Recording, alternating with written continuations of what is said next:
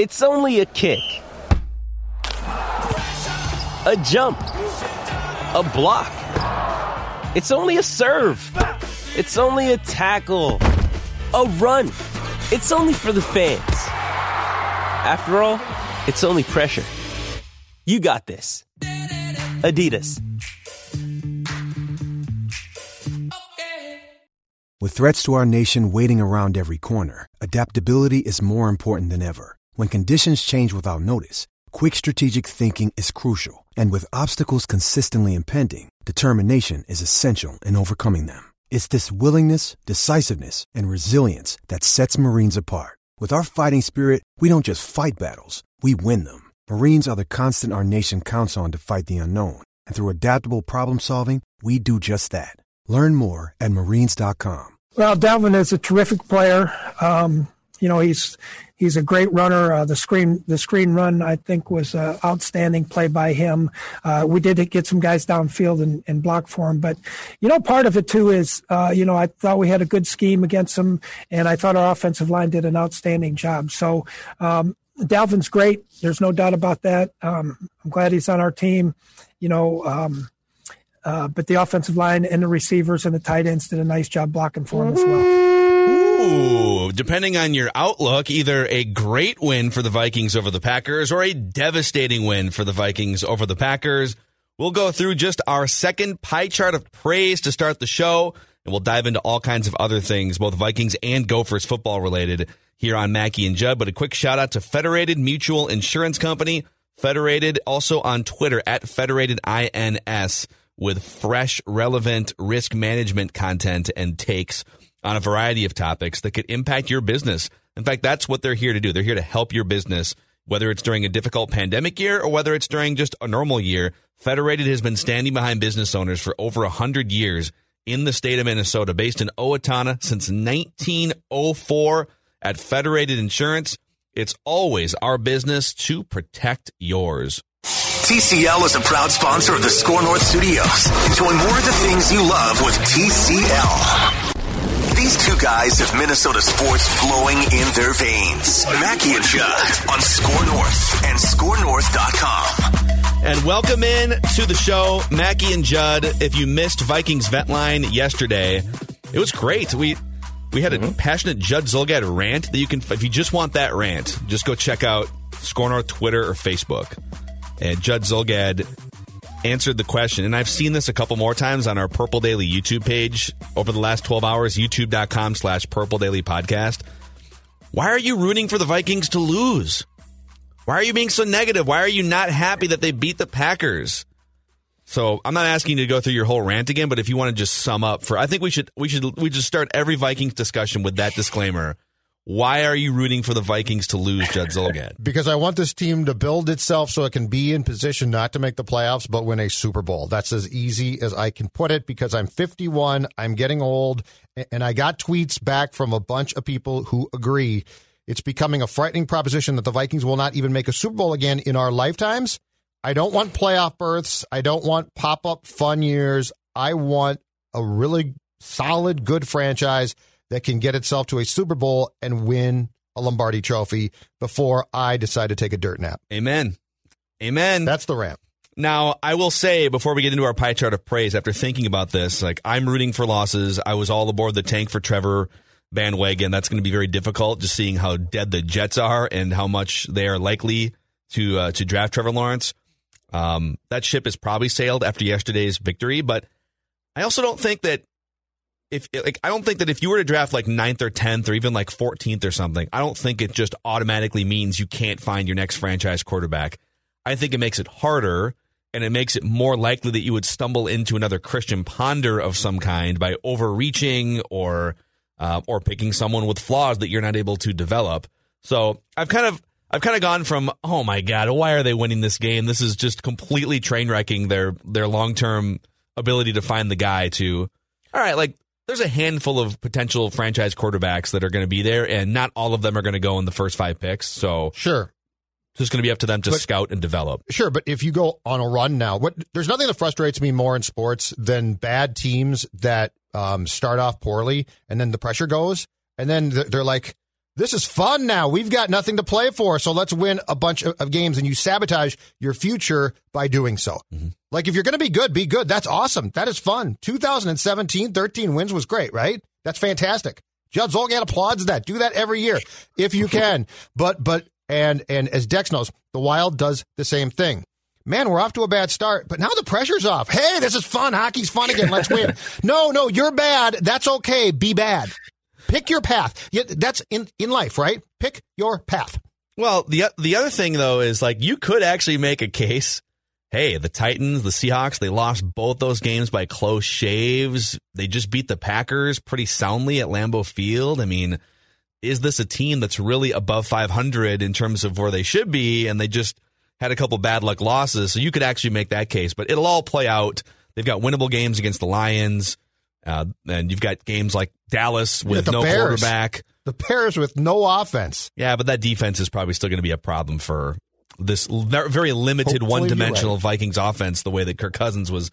But let's enough of this. Let's get to our official pie chart of plays. Now on Mackey and Judd. You wanted better charts that you could see the fine print on. The pie chart of praise. You should be singing his praises. We'll start with Judd Zulgad here. Ross Perot, man. Ross Perot, there's a throwback. Okay, pie chart of praise, as you mentioned, Phil Mackey, only the second time this season that we've done this pie chart. The Rock knows how you feel about pie.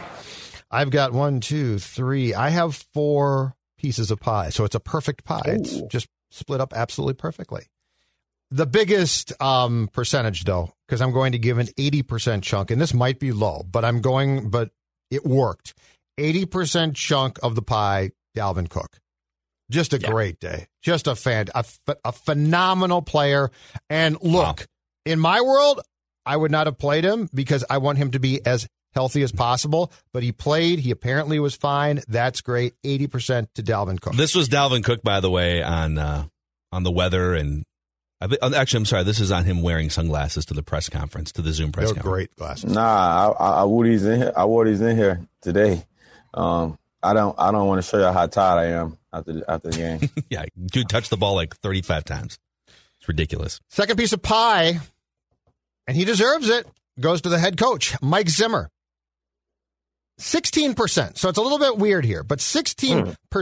The defense. Not 15? Not 15. Not 15, because I actually gave a little extra chunk of pie to one unit. 16% goes to Zim. Your defense, by basically the end of that game, had no corners left. Ant Harris had moved to the nickel corner. You were making things up. You were basically finding ways to pressure Rodgers. You were doing a lot of things that I questioned with the personnel if they could even be done. And the other percentage that goes to Zim, because the more thought I gave this last night, I've become convinced, because people are going to say, well, Cousins threw 14 passes because it was windy, it was real windy. No, they took the bye week. I think that Mike went into Spielman and Kubiak during the bye week and said, Kirk can't win. He basically can't play too much. He can manage just fine. I think they spent the bye week with Mike being the driving force to eliminate Cousins from the equation. And I honestly think that that's why when Dalvin was cleared, they instantly said, he's cleared, no pitch count, no nothing. Do you want to hear from Cousins on this, by the way? Or should we save this for later? No, let's hear it. All right, this is Cousins. Just talking about the balanced offense in air quotes. Dalvin did a great job today. Anytime you score 4 touchdowns, you deserve some credit, and just a great player, dynamic player. We're always trying to find ways to get him the football. I think of a 3rd and long early in the game when I checked it down to him, and he gets us the first down in the kind of the strike zone, high red zone area. We ended up, I believe, getting a touchdown in that possession. So even those little plays that keep us on the field make a big difference. So it's not just running the ball; it's getting involved with the ball in his hands, if it's catching the ball or running it. Okay, when I hear that, you tell me, am I being an unreasonable Kirk basher when I hear him refer to, when he says, I checked it down to him on that big play, and it then led to a touchdown drive? To me, I hear that, and I'm totally biased because I am anti-Kirk Cousins at this point. But when I hear that, it's him being insecure and trying to inject himself into Dalvin Cook's huge afternoon. Am I reading too much into it? I didn't hear that part, but I did hear one part. He's a quarterback. Like, these guys, steel trap minds, right? Like, there are QBs who you ask them about the third down play with 3 minutes left in the first half, and they're like, oh, yeah, the play went blah, blah, blah. How about the fact that Kirk says, I think we scored on that possession, almost like he was a fan. No, you did score, okay? You did score. So I heard the same thing, just differently. Oh, Kirk, man. Good for Kirk. Kirk's gonna check out of some of those runs next game, though, isn't he? Just to show who's boss. The $96 million passenger. It has to be a movie, because right now he's a $96 million passenger on this train. 16%. The Rock knows how you feel about pie. 16% pie chart of praise goes to Zim. I gave a weird 3%, but I think it's deserved and probably more. Eric Kendricks, okay? Okay. Mm-hmm. Eric Kendricks, first of all, phenomenal game, just as far as a linebacker goes. But in the third quarter, I believe it was the Packers were at their own 48, and it was something like 3rd and 30 or 2nd and 30. And Aaron Rodgers throws what looks to be a darn near perfect pass, or a very nice pass, to Devontae Adams, of all people. And who's in coverage? Eric Kendricks, and he breaks it up. Eric Kendricks might have been the Vikings' best cornerback on Sunday. Yeah. He gets a slice of pie. And then my last 1%, just a little chunk, but it has to be awarded here, goes to the Packer defense. You could not tackle. Okay. Like, that was pathetic. I guess they played Houston defensively pretty well, but my God, you can't tackle. So 1% goes to the Packers defense. So 80% Dalvin Cook. Zimmer, 16%. Eric Kendricks, 3%. Bravo. And the Packers defense, 1%. That's my pie chart. I love it. I love the precision cutting of Judd's pie chart of praise. The Rock here. knows how you feel about pie. All right, Declan, why don't you go next year? What's your pie chart of praise? I just have 3 pieces of pie. I'm handing out 3 pieces of COVID pie, normal pie to the Vikings for this win over the Packers. Yeah, by the way, in case you're wondering, so Judd and I both did test negative. We are back in the studio today. Declan, you're feeling a lot better, but you still have to quarantine for a few more days and stay away from us. Stay away from the office. Don't get your COVID paws on these buttons. Well, we'll see what happens. It might be just white powder gloves coming into the studio from now here on forth. So I'll go with my pie chart here. I'm similar to Judd. 70% of my pie is going to Dalvin Cook, just because the dude was unbelievable yesterday. And I even told you going into the game and the confidence that if Dalvin Cook is healthy and active, that this offense can absolutely hum. And that's what happened. Dalvin Cook was amazing. And I know that there's a $30 million game manager and there's a handoff machine that you're paying $30 million to. But Dalvin Cook deserves all the credit. He was dynamic in the run game. He obviously was dynamic in the passing game. I believe Courtney Cronin had the note that he is the first player ever at Lambeau to have over 200 total yards and 4 touchdowns. Wow. That's insane. I mean, and he set numerous other records too. I know he tied a Vikings record. It's kind of amazing to think that guys like Randy Moss and AP never had 4 touchdowns in a game before. So Dalvin Cook, you get a big chunk of pie. It's 70%. Mike Zimmer gets 20% of this pie. Going into this game, so the Vikings were without, 2 of their top 4 corners. They lose a couple more. Aaron Jones is out for the Packers. You knew, even with windy conditions, Aaron Rodgers should have a field day. I texted a buddy on Saturday, a big lifelong Packers fan. I said, Aaron Rodgers is going to throw for 400, 500 yards on Sunday. This guy's going to carve them up. And the Vikings defense held him in check. I mean, Rodgers still throws 3 touchdowns, but the defense this was Mike Zimmer's, as that loyal fan said at the beginning of Ventline, his flipping of the bird to ownership for saying, I can still do this. And I know guys like Adam Thielen claimed he was ready to play cornerback. They moved Anthony Harris into the nickel corner after for the last few series. Just a great performance from Mike Zimmer and his defense. So 20% of the pie there. Gary Kubiak gets the final 10%. And I don't know if I have to hitch this all to Dalvin. I also think the offensive line played very well. I saw the PFF grades that Riley Reif and Ezra Cleveland were actually the 2 highest graded players on the Vikings offense yesterday. So the offensive line was very good. They schemed up a very good game. And I don't know if I buy Judd's theory that they went into the game plan and said, Kirk can't touch the ball, or we don't trust Kirk to win us the game. I don't think the coaches are actually saying that. But I will say they cooked up the perfect offensive stew for a win over a 5-1 Green Bay Packers team. So 3 pieces of pie. Dalvin Cook 70%, Mike Zimmer 20%, and Gary Kubiak gets 10%.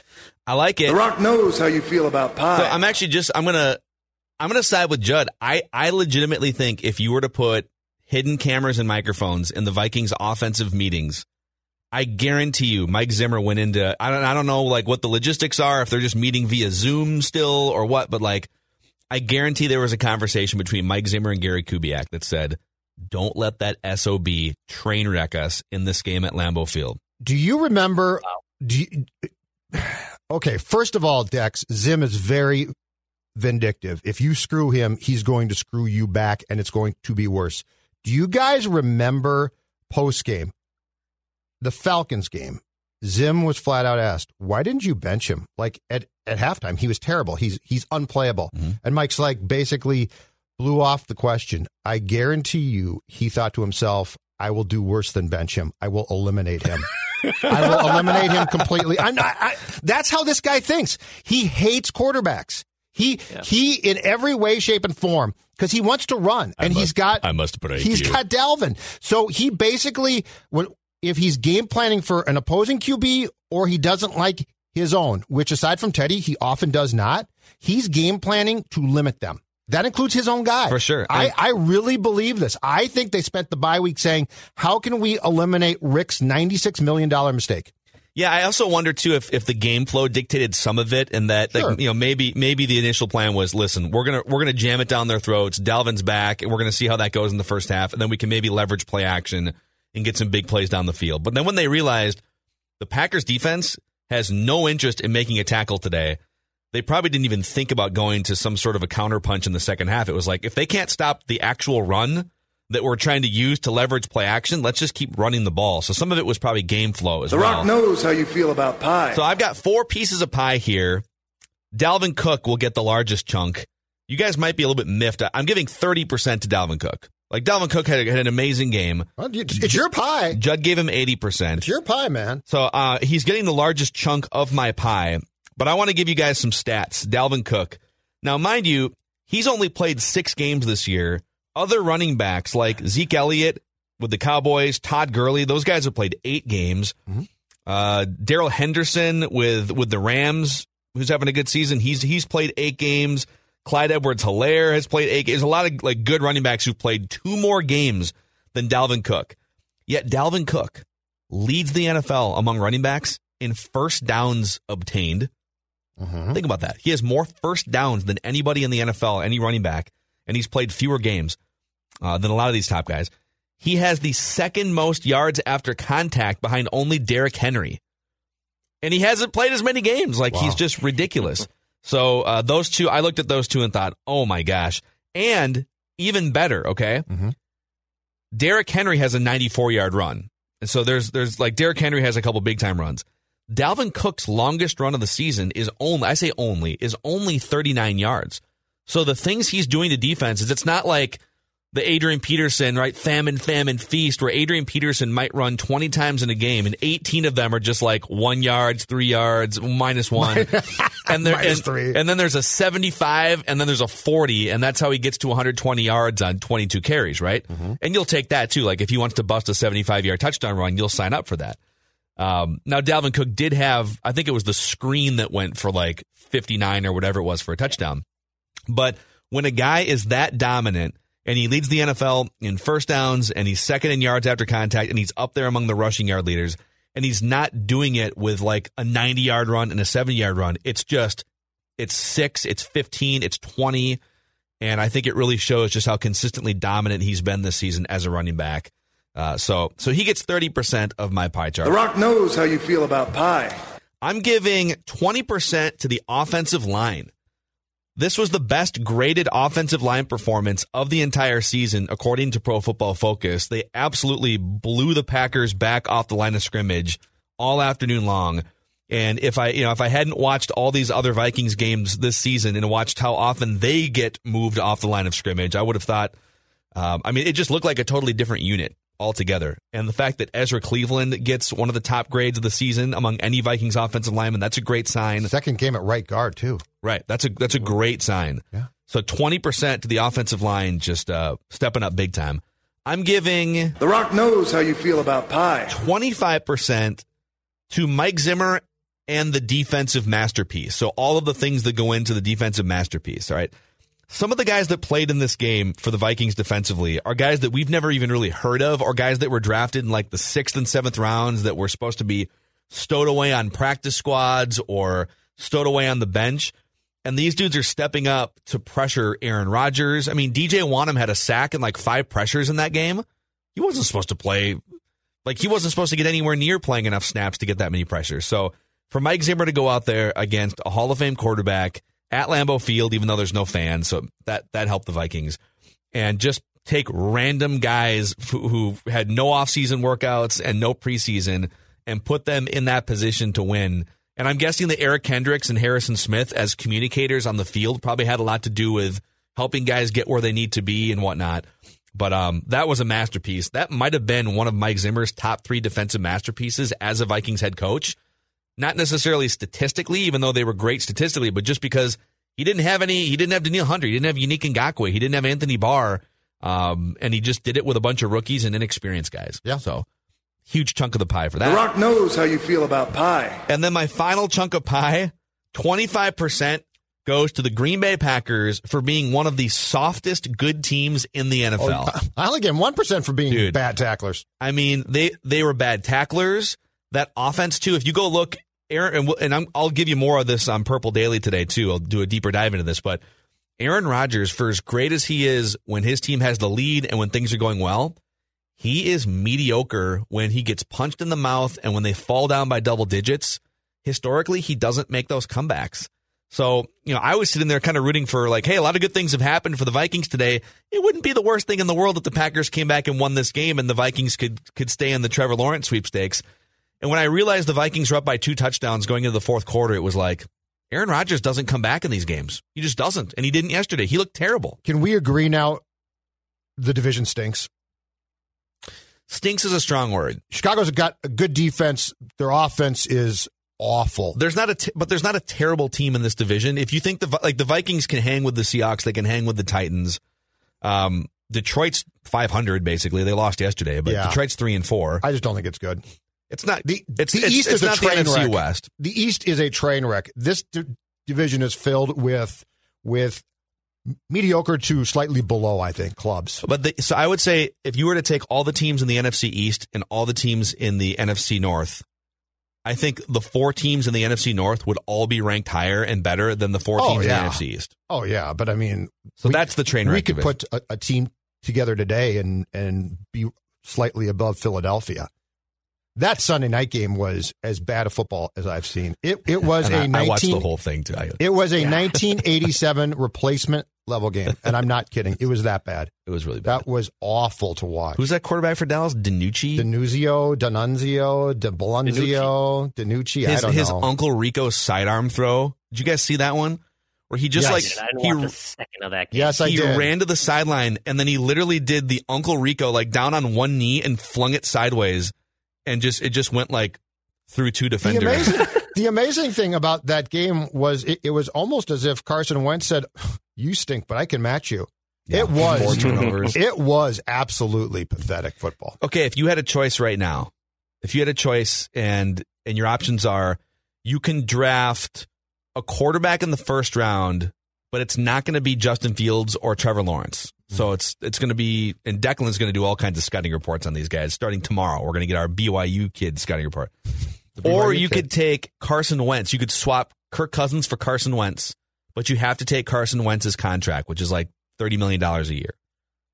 So would you rather draft a rookie quarterback or would you rather take a flyer on Carson Wentz? I'd rather draft a quarterback. Rookie quarterback. Me too. Because the contract, too. Mm-hmm. The contract. I think I think there's more to give there, but I just don't want to pay $30 million to find that out. I don't think that there's a team in the NFC East currently off the top of my head that I would consider to be truly functional, like from the top on down. Washington's just a hot mess. Philadelphia's really turned weird. The Giants appear to be a mess, and the Cowboys are just a train wreck. Yeah. Hey, boys, before we get into things we learned in the NFL and also the Gopher football team, speaking of unwatchable disasters. I got some stats on the Gopher defense. So we'll get to all those things, but first, a quick trip around the room here. When the Vikings lose, we give you silver linings. When they win, we still give you nitpicks because we, if nothing else, are balanced offensively as well on this show. Hey, you held him to 20 points, man. You gave us a chance at the end, but I got 3 words for you. You like that? All right, Judd, your biggest nitpick, either from the game or the broadcast, something surrounding the game that you were like, I don't know about that. So I loved how Cousins was not used. I actually think it was brilliant because it was basically saying the guy can't really play. And so but you know what? He is he's outstanding when it comes to taking the pigskin and handing it to Dalvin Cook. But my nit from that is very, very simple. And it comes as a fan of football. The usage numbers of one Justin Jefferson. 4 targets, which was his fewest targets since week 2, 3 catches, 26 yards. Now, he still drew coverage, and the Packers certainly paid a lot of attention to him, so that's a good thing. But I want to see him play, and I want to see a really good quarterback drop the ball into the specific areas where Justin Jefferson can make plays, and to see him only get 4 targets and 3 catches, that's a definite nit. If nothing else, again, I'll circle back because as a fan of the sport, I want to see this kid. Dude, he didn't, maybe you said this, but he didn't get his first target until the 4-minute mark of the second quarter. Yeah. It was like an hour of real time until Justin Jefferson showed up yesterday. And not his fault. And back to 4 targets? I mean, come on. But I get why. But I would love to see the kid consistently play with a quarterback who can make those throws, because I'll keep saying this. I think he's a special talent. Like, I don't think he's a good or just, hey, that's a nice player. I think we're talking about a superstar talent here. And I think that he is emerging very quickly. And every game that he does not have a big game, to me, is probably a missed opportunity, even though I get what the Vikings' thinking was by not having Kirk throw more. Yeah. Dex, what's your nitpick? Yeah, Jefferson made my list too, but also just the fact that the Vikings have a $30 million handoff machine. Like, I'm totally okay with the Vikings using Dalvin Cook as the basis of how you can be a successful offense, and that's great. But Kirk Cousins was non-existent yesterday, and yes, the form on those handoffs was impeccable. Yeah, what are you talking about? Those dump-offs, he's great. The screen passes? Dude, I bet his forearm is sore from having to hand that ball off 30 times. I bet that must be really rough because he has 30 million reasons why he gets to ice it today. I also think that, though, if your running back can be the guy that sets the table for your offense, then your quarterback should be able to open up things in play action and still be able to make plays happen when it's his turn to do it. So just the whole fact the Vikings have a quarterback who they're paying $30 million to not, they don't trust, like they truly don't trust him. So that's my biggest nitpick, man. I mean, it was great. I love beating the Packers, and I hope that this is maybe the only win the rest of the way. But it's very frustrating watching your quarterback be a $30 million handoff machine. I've moved past frustrating. I think it's hilarious. Like I agree with you. It's what he has dug this hole for himself. Like he went into this week. I think he was tied with Carson Wentz with 10 interceptions. Then Wentz threw 2 more last night, so Wentz has 12. Mm-hmm. So Carson Wentz now has the interception lead.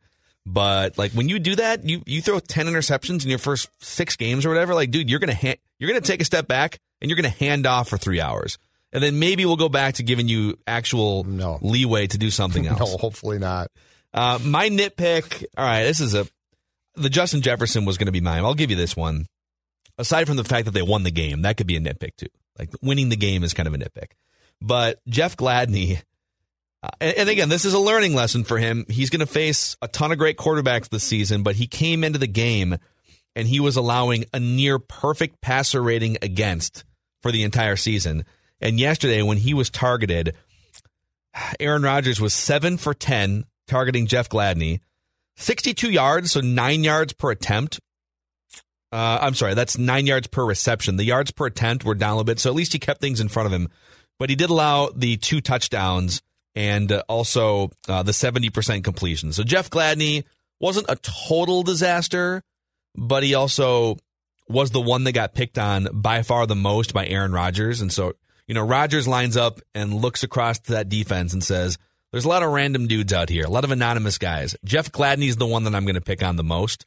So I still think there's hope for him long term, but it's been a rough season for the rookie. He's just being thrown into the fire. And Zim was yelling and yelling. He gave up that first touchdown pass of the game, and he came and they showed it.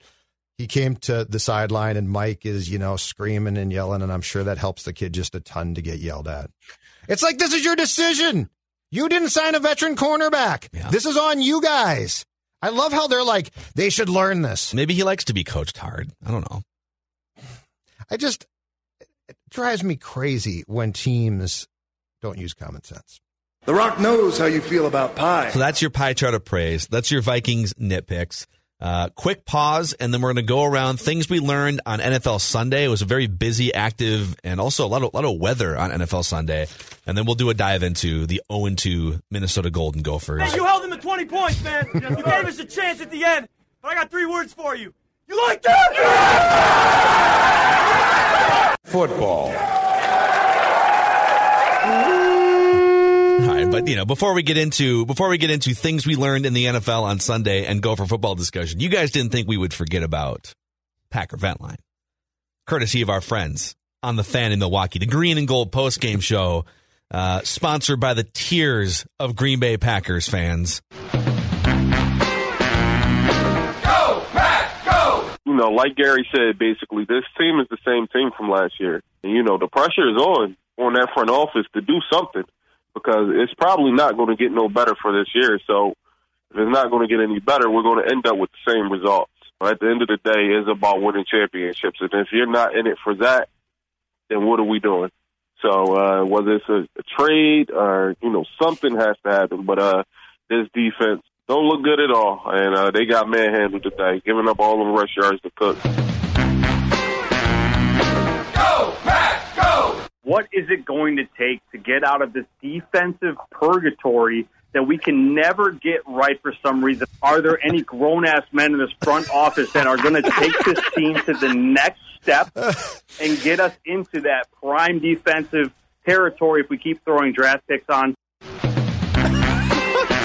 Go, Pack, go! Okay, I love it. That's our best one in a while. I love it. That's the missing ingredient is there are no grown-ass men in that Packers front office. As if they're going to come down from the executive box and play defense themselves because they're grown-ass men who are willing to hit somebody.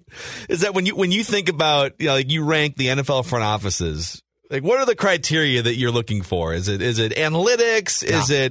Is it the ability to develop a quarterback? No, I want a grown-ass man in my front office. And that's what Rick Spielman is, by the way. He's a grown-ass man. Grown-ass man.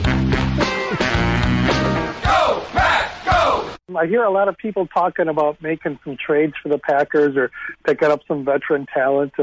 Gary mentions the Chiefs, and they just went out and got Le'Veon Bell. But wouldn't that go against what the Packers have done for the last 10 years? We never pick anybody up and make trades. And we want to just keep our draft picks because we got 10 of them next year, and we can get ready for the Jordan Love era because that's what we do in Green Bay.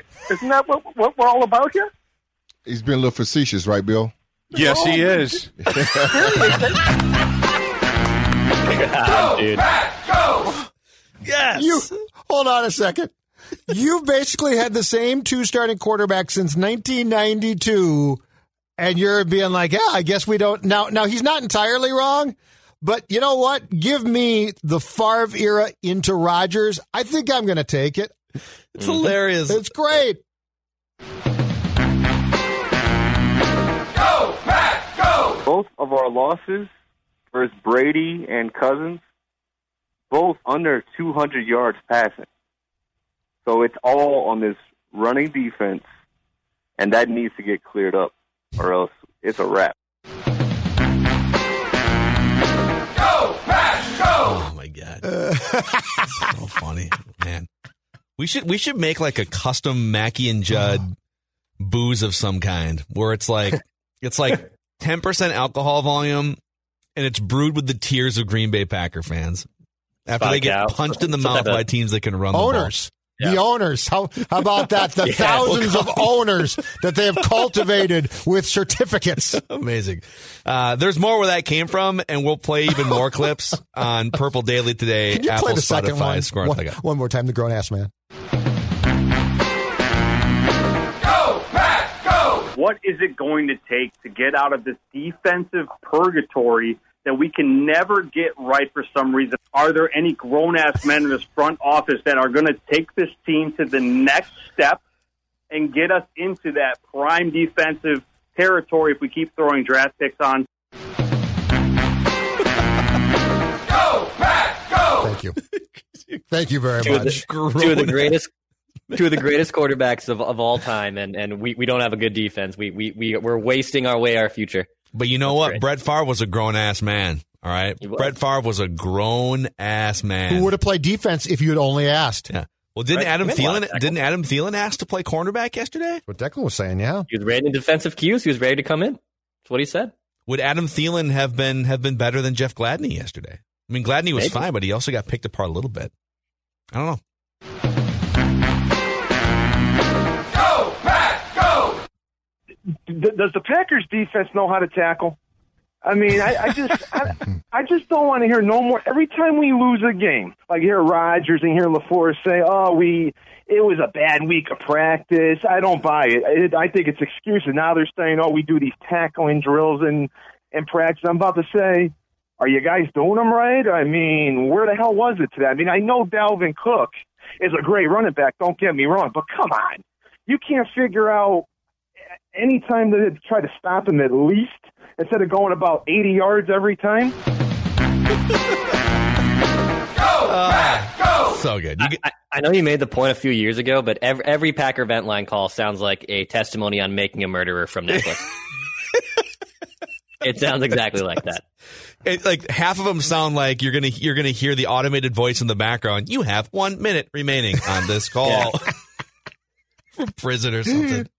All right, you guys ready to dish out things we learned on NFL Sunday? Football. All right, let's fire this up here. Judd Zulgad, let's go around the room a couple times. Tell us something you learned watching the NFL on Sunday. All right, I got to put the glasses on for this one because this actually ties into your Minnesota Vikings. I learned that Jimmy Garoppolo in San Francisco continues to leave the door open for a significant change at quarterback, okay? Now, he left the game in the fourth quarter on Sunday in Seattle. Third time this year that he's been forced out because of that ankle problem. At that point in time, Jimmy G was 11 of 16, 84 yards, no touchdowns, 1 pick, 55.2 passer rating at that point.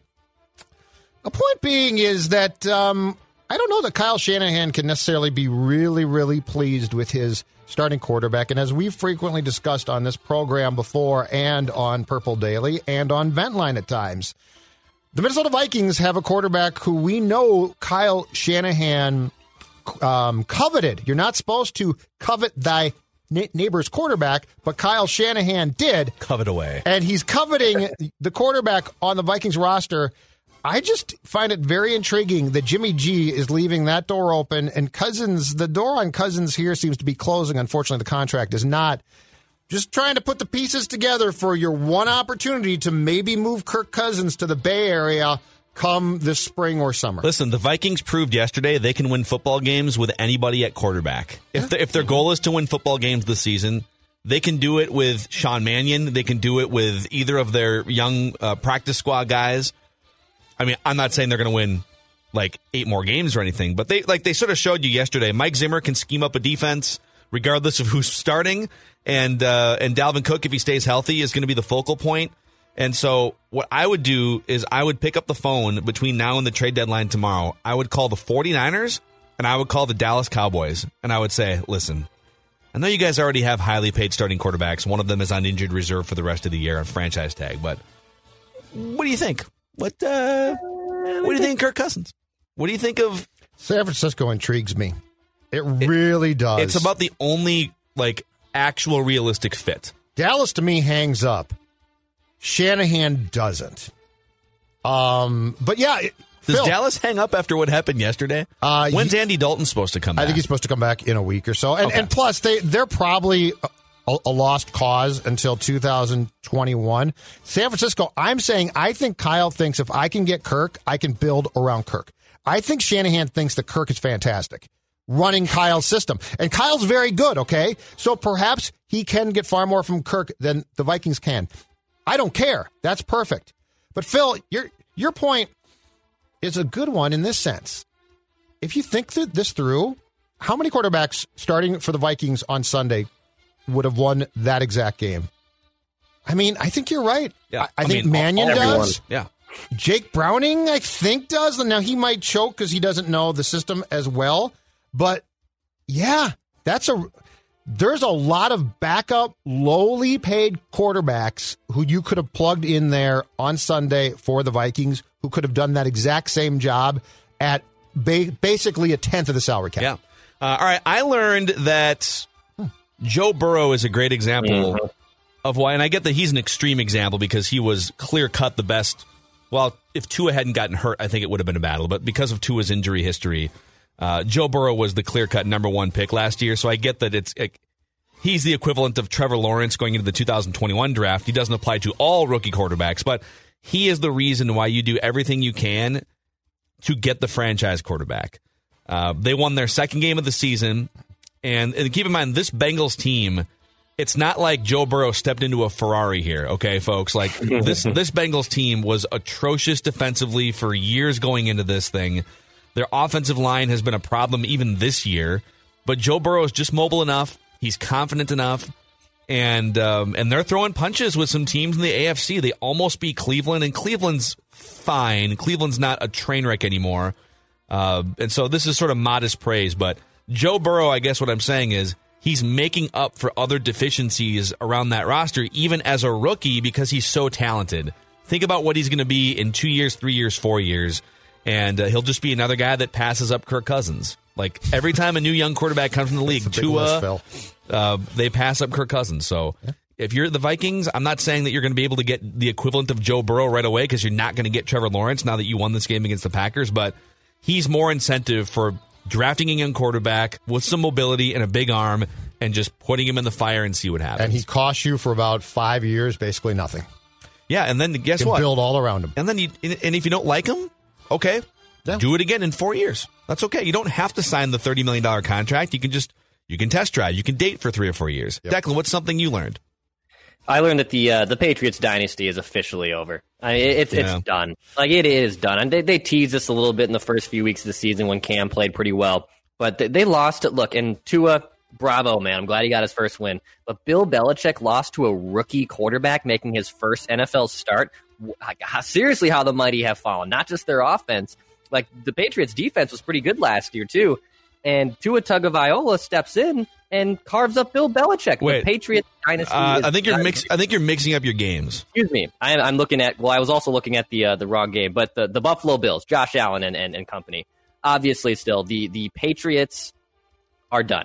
The dynasty is absolutely over. I still, like Judd said a few weeks ago, that they kind of screwed themselves from not putting themselves right away in the Trevor Lawrence sweepstakes. They're still a little bit behind the 8 ball because the Jets and Giants are so bad. But the Patriots dynasty is absolutely over. And maybe he flips it over quick. Maybe all it takes is one quarterback at this year's draft for them to go right back to being the Patriots. See, but here's the interesting thing: like, they won a couple games. I think they won 2 games out of their first 3 or 4 with Cam. Would they have been better off? Now, obviously, they saw Cam available. Thought, we can sign him for $1 million. And we can answer your question. Yes, we can make a run at this thing. Jarrett Stidham should have started from day one, and they would have gone 2-14 or 3-13. And now they're probably going to go. They're going to win some games because they've already sort of committed to this, and Cam's good enough. And now they're going to be. Now they're going to be. No, I'm saying he's good enough to win some more games. Is he these days? Well, they were going to win that game yesterday, and he's the one that fumbled on like the 20-yard line. Yes. They raked the ball from him, or at least tied it. What else did we learn, boys? I learned that the Los Angeles Rams are just a flat-out weird team. So they go hot, they go cold, and then they lose 28-17 to the Dolphins on Sunday. That's the game that Tua started in. But let me give you Jared Goff's line, and this is where I don't get Goff, okay? Like, this is because this is a guy who at times, with McVay as his play caller and coach, can look fantastic, but then he puts up this line yesterday, and wait for the QBR, because the rest of the stats sound okay. 35 of 61, so he threw 61 passes, which resulted in 355 yards, a touchdown and 2 picks, and then the QBR, 12.9. I don't necessarily get them, because there are times where I watch the Rams play and think, Aaron Donald on defense, Goff on offense, this team is really damn good. And there are times I watch them and like, what happened there? But Jared Goff and a 12.9 QBR is really pathetic. The Los Angeles Rams are, to be clear, among many teams in this league that I officially don't know how to put my finger on, because every time I do, they do something different. Yeah, I think part of it is Miami's defense is very, very good, and Miami has kind of been an afterthought for a lot of people because they've just been a laughingstock for the better part of the last 10 years.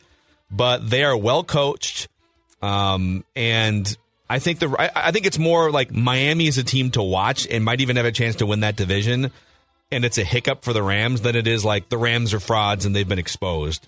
But yeah, they are a weird team. Like, you thought they were going to be this well-oiled offensive machine and that Goff was going to be this borderline top 5 quarterback 2 years ago, and obviously there's some flaws there. One other thing I learned, boys, the Bears are who we thought they were, to steal a famous line. The Bears offense looked putrid for the majority of that game. They did show some fight late, and ultimately the New Orleans Saints kicked the game-winning field goal in overtime. But Nick Foles threw a bad interception. They couldn't protect him. He got sacked a handful of times. And now there's legitimate discussion in Chicago about whether they should go back to Mitchell Trubisky as the starting quarterback. So, but when I say the Bears are who I thought they were, they can stifle you defensively, but they still don't have a great offense, and they still can't find out who their quarterback is. And it's been that way for 50 years, basically. Imagine if they go back to Trubisky. God. It might be the right move because at least he can move around a little bit. The fact that you said that, though, is frightening.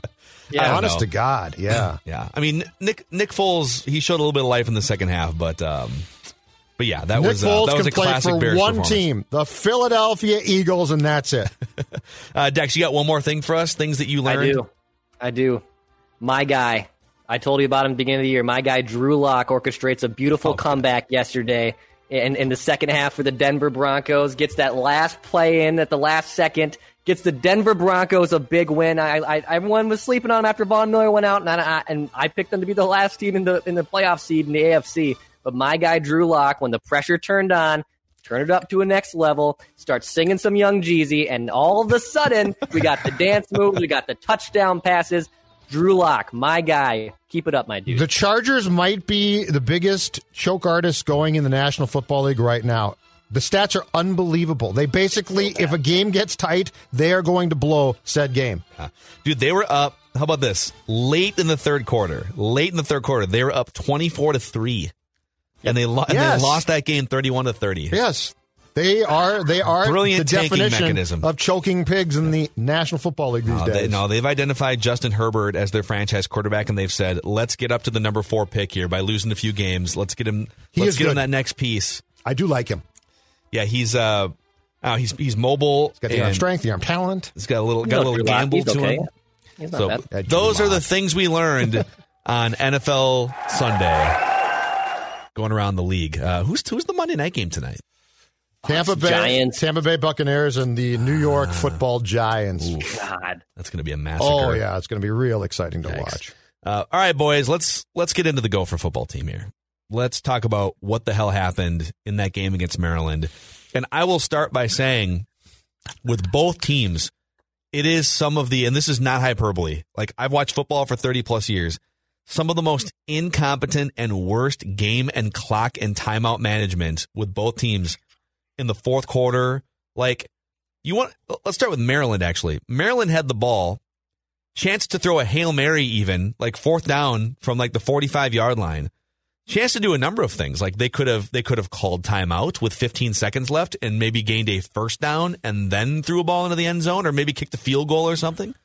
They let the clock run out and go to overtime. Yes. And then there's PJ Fleck, who just and I texted you and said, what are they doing? Yeah. And you said, I don't know, Judd. And there's PJ Fleck, who just forgot that Rashad Bateman is on his team, apparently. Like, we're just going to stop throwing the ball to Rashad Bateman now, I guess. That's going to be a thing. He's been infiltrated by Zim. That's the problem. Yeah. Zim is possessing him. Run the ball more, PJ. Run the ball more. Run the ball more. I would like to retract something that I said on the Mackey and Judd show early last week because I made this exact statement. The game against Michigan was very disappointing, Judd said, but the season's not done yet. Okay, I'd like to retract that. The season is now done. It is. You gave up. Correct. You gave up. Let me quantify this statistically from a defensive-only standpoint. All right?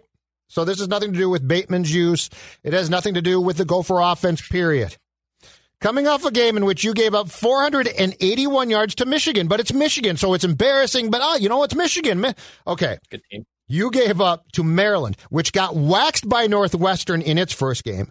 675 total yards. Dude, that's 394 nuts. through the air. 6 offensive touchdowns, giving you 12 offensive touchdowns against in the past 2 games. And all 45 of the points in this case were scored by the Maryland offense. All right. So let me just quickly put into context 675 yards against, because the number is daunting. It's almost incomprehensible. Okay. When Rob Smith was dismissed in November, I believe it was November 4th, 2018, as the Gophers DC and replaced by, I believe his name is Joe Rossi. Okay. He was coming off a performance as the defensive coordinator where Illinois, which is probably 2018, that team is probably comparable to where Maryland is right now, because they both certainly are not juggernauts in football. His defense in that game had given up 646 yards. Now 430 of those came via the rush. But the point is, there are probably 2 games in particular that got Rob Smith fired in season, okay? Nebraska on October 20th of 2018, 659 yards. And then the Illini, 646 yards on November 3rd against the Gophers. And Rob Smith is fired, rightfully so. Maryland had 675 yards. So just to give you the context, this was a worse performance than the performance that got the previous DC fired. Yeah, that is, I mean, yeah. And now, okay, obviously they lost half their defense to the NFL, including one of the best defensive players in the nation in Antoine Winfield Jr., but this is like that's not an excuse for all of a sudden becoming just like one of the worst teams in the Big Ten, apparently, overnight. And I get that you're going through guys testing positive for COVID, and even offensively, you've lost some key pieces, including one of your best offensive linemen. But, you know, this is, in college football, this is not just a 3 or 4 year upswing and then, okay, we've accomplished our goal. This is sort of the first time in PJ Fleck's college head coaching career, because Western Michigan, he built it up. Year 4, boom, Cotton Bowl, Wisconsin, took the Gophers job. Boom, handful of, 3 or 4 years, whatever it took to build up to the New Year's Day bowl game. They beat Auburn, bam, okay. He's done that twice now, where he's taken something, brought it up to another level at both schools, and had that big moment, either getting to a bowl game that you weren't supposed to get to or winning a bowl game you weren't supposed to get to. Mm-hmm. Now what? And as a product of that success, you see guys go and play in the NFL. And that's awesome. Like, that's what you want as a big-time program. Mm-hmm. You want to recruit and develop players so that they can help you win big games, and then they go to the NFL. But the train keeps moving. And so you don't then just get to say, oh, well, we lost all these guys to the NFL, and now we allow 700 yards to Maryland. Like, that's not how this works. Yes. If right. And especially, I would say from our standpoint, talking about this team, we would be doing that program an injustice by just letting it slide too. Because the goal has never been have a pop-up season. The goal has been, for my entire lifetime, as a guy who graduated from that university, sustained success and flirting with Big Ten divisional titles on a regular basis. And it's less about the 0-2 record, and it's less about losing a game you're not supposed to, and it's more about how incompetent it looks. And with some of the in-game decisions in terms of like clock management and strategy, how much PJ has yet to learn about that aspect as a head coach. And I'm still a PJ Fleck guy. I know he's corny. I know he has all these isms and acronyms and stuff. And I know that it can rub people the wrong way. I still think he's a really good college head coach. Yep. But the shine after that game against Maryland is off a little bit. It's off a little bit. And we'll see where it goes from here. And you had what I believe it was 4 defensive players from your 2019 team were drafted, and those were very good players. I get that. But when you have, in 2 games, given up 87 defensive points and 1,156 yards, I mean, that's fundamental breakdowns of football. And let me say this. I subjected myself to watching the entire game on Friday. That was not a Maryland team where you said, oh, were they hot and you were just cold and too bad. That was an eminently winnable football game, even if you won it 51 to something, all right? And for you to come out and look that unprepared on defense and to look like you didn't have a clue. And I think what's most disturbing is The Michigan game, to me, gave you a week or time in practice and certainly film study to improve. Yeah. And we're talking about fundamentals here. We're talking about tackling and things. And you didn't. I am certainly not at a place where I would write PJ Fleck off. Far from that.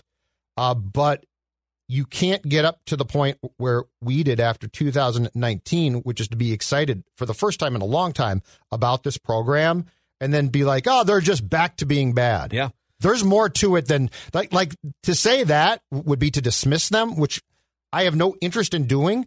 And to look at these statistics and not be alarmed. I don't care who's I don't care if you went and got a bunch of JUCO players. To not be alarmed by the ineptitude of this defense, to me, is an injustice to the entire conversation. Here's one more thing, too, that just like the defensive performance is the headline, obviously. But the other thing that just bugged the hell out of me at the end of regulation, I just wanted to pull up just to make sure that I was remembering it correctly. So it's a tie game, 38-38. The Gophers have the ball, and they are driving. They have the ball starting at their own 25, and they drive almost to midfield, and they run into a bit of a wall, and now it's 4th down and 2 from their own 47-yard line with 1:12 left on the clock. And so I get that your field goal kicking situation and your punting situation are both sort of train wrecks right now, but you've been moving the ball on them for 3.5 hours too. Like, yeah, your defense is a sieve, which is also more reason to not punt the ball to Maryland in that spot. Correct. But you've been moving the ball on them, and Mo Ibrahim had a better game than Dalvin Cook had. Like, Mo Ibrahim had 4 touchdowns in that game. It was ridiculous. And so for you to punt the ball in that situation back to Maryland, giving them a minute now to move the ball on your Swiss cheese defense, of course, they get the ball to midfield, and then they, chicken out. And instead of going for it on 4th down or throwing a Hail Mary or something, why not go for it on 4th and 2 from the 47-yard line? You're probably going to get the first down. I would venture to guess that in that game, 75% of the time you get that first down, and now you have a minute to march, let's say, 20 more yards, and at the very least, you set up for a game-winning field goal that maybe is a coin flip. But you also have a chance to break a big play with Ibrahim or with one of your 2 stud wide receivers, including one of the best players in the country, and to punt in that spot is so egregious. Not only are you giving, so you're waving the white flag in regulation, and you're giving them a chance to come down and score to win the game in regulation, but you're now hoping that your defense can make a stop from the 25-yard line in a game in which they haven't been able to make a stop with a 100-yard field. So punting in that spot shows me just how far PJ Fleck has to go when it comes to game management, clock management, and things like that, independent of the defensive leaks that we saw in that game. I don't think rippable. I don't think when things start to fly for PJ in game, close game, or things aren't going well, I don't think he's yet reached a point where he's comfortable. He makes a lot of uncomfortable, weird, panicked decisions, which actually goes back at times to 2019 as well, guys. But that's the one thing is I really think that if there's a part of PJ's coaching that could be worked with, it's very much the clock, and it's very much in-game situations when things are spiraling the wrong way in his mind. Yeah. He gets sort of panicky and makes weird decisions where you say, hey, just slow things down. To your point, Phil, your offense is still damn good. Like, it's not like you're thinking, oh, man, you've still got an offense, and it's Maryland. Like, if this is how you handle Maryland in this situation, what are you going to do against Wisconsin then? Here's another thing, too, right? So, and you brought up sort of like the panicked nature of PJ Fleck in that situation. So they go up by 17 points, 38-21. And again, my brain, I had to go back and just make sure that like what actually happened is matching up with what I thought. I thought they went into a shell offensive. I thought they thought, oh, we're up 38-21. Let's just shut her down here. Let's just start milking clock and make sure we're all good. All right. So Maryland scores on the ensuing possession to make it 38-28. And then your offense gets the ball back with a double-digit lead in that spot in the fourth quarter, okay? Mm-hmm. And your possessions went like this. So you get the ball here, 38-28, and you go run, short pass, stuffed 3 and out. So run, short pass, super conservative, right? Then then Maryland gets the ball back. They kick a field goal. So now you're still up by 7 points. And there are 7 minutes to go in the fourth quarter. You go run, and then another pass on 3rd and 6 in which Tanner Morgan gets sacked for a loss of 9, a 3-and-out in that spot. But your only thought there is run on 1st down, run on 2nd down, make sure we bleed clock as much as possible. And then if we have to throw on 3rd down, think about that. If we have to throw with one of the best quarterbacks in the Big Ten and one of the best wide receivers in the country, then I guess we will. And I get that you were running the ball at will for the majority of the game in that spot, but why not lean on your best weapons to dagger Maryland in that spot? Because PJ Fleck was invaded by Zim's brain. Seriously. I know. That's how Mike thinks. And then it's the same exact thing. And then the game is tied. Okay. The game is tied at 38 with 3 minutes to go. Their first play from the 25-yard line is a handoff to Mo Ibrahim up the middle. It's like, all right, we get it. You run the ball well in this game. Right. But now the game is on the line. Yeah. And you've got this shiny object over here named Rashad Bateman. Maybe use him. And you've got in two those guys. Spots. Yes. Receivers, too. And they ran. Adam So this Bell's is great. 38-38, the drive that I'm talking about where they eventually punted. They ran the ball 4 times in 5 plays. Now, one of them was a successful 7-yarder, so that was good. But they ran the ball 4 times in 5 plays in that spot with a chance to win the game with a minute and a half to go. Yeah. What? But how does your defense look this bad? I get guys are gone, but how do you look this pathetic? Yeah, it's bad.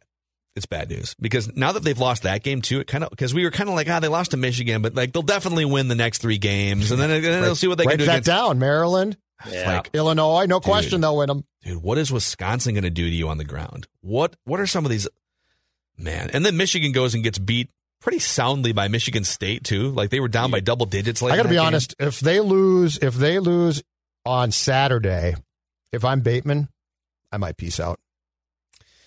It's not a terrible thought. It's a COVID year. It's really weird. I'm really good still. I'm really not being used very effectively. I might be like, you know what, guys, I'm sorry, but I shouldn't have come back. I'm done. Yeah. There's a Write That Down coming up on Wednesday, Judd. But I already got burned last week. I guaranteed wins over Maryland and the Illini, and I just got burned by that. Yeah. Well, Sun Bowl 2021, here we come.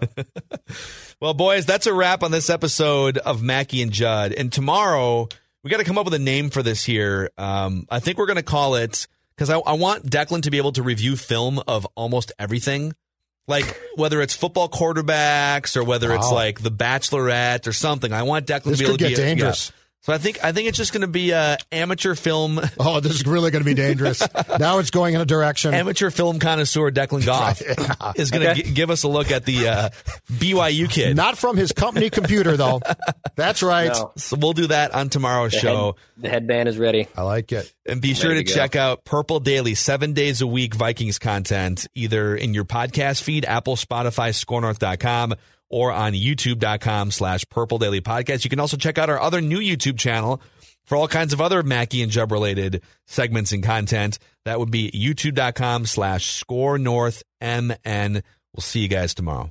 Whether it's Baker's Simple Truth Turkey or mac and cheese with Murray's English Cheddar or pie made with fresh Cosmic Crisp apples, there are many dishes we look forward to sharing during the holidays. And Baker's has all the fresh ingredients you need to turn today's holidays into tomorrow's memories. Baker's, fresh for everyone. Get more ways to save at the Buy 5 or More Save $1 each sale. Just buy 5 or more participating items and save $1 each with card. Baker's, fresh for everyone.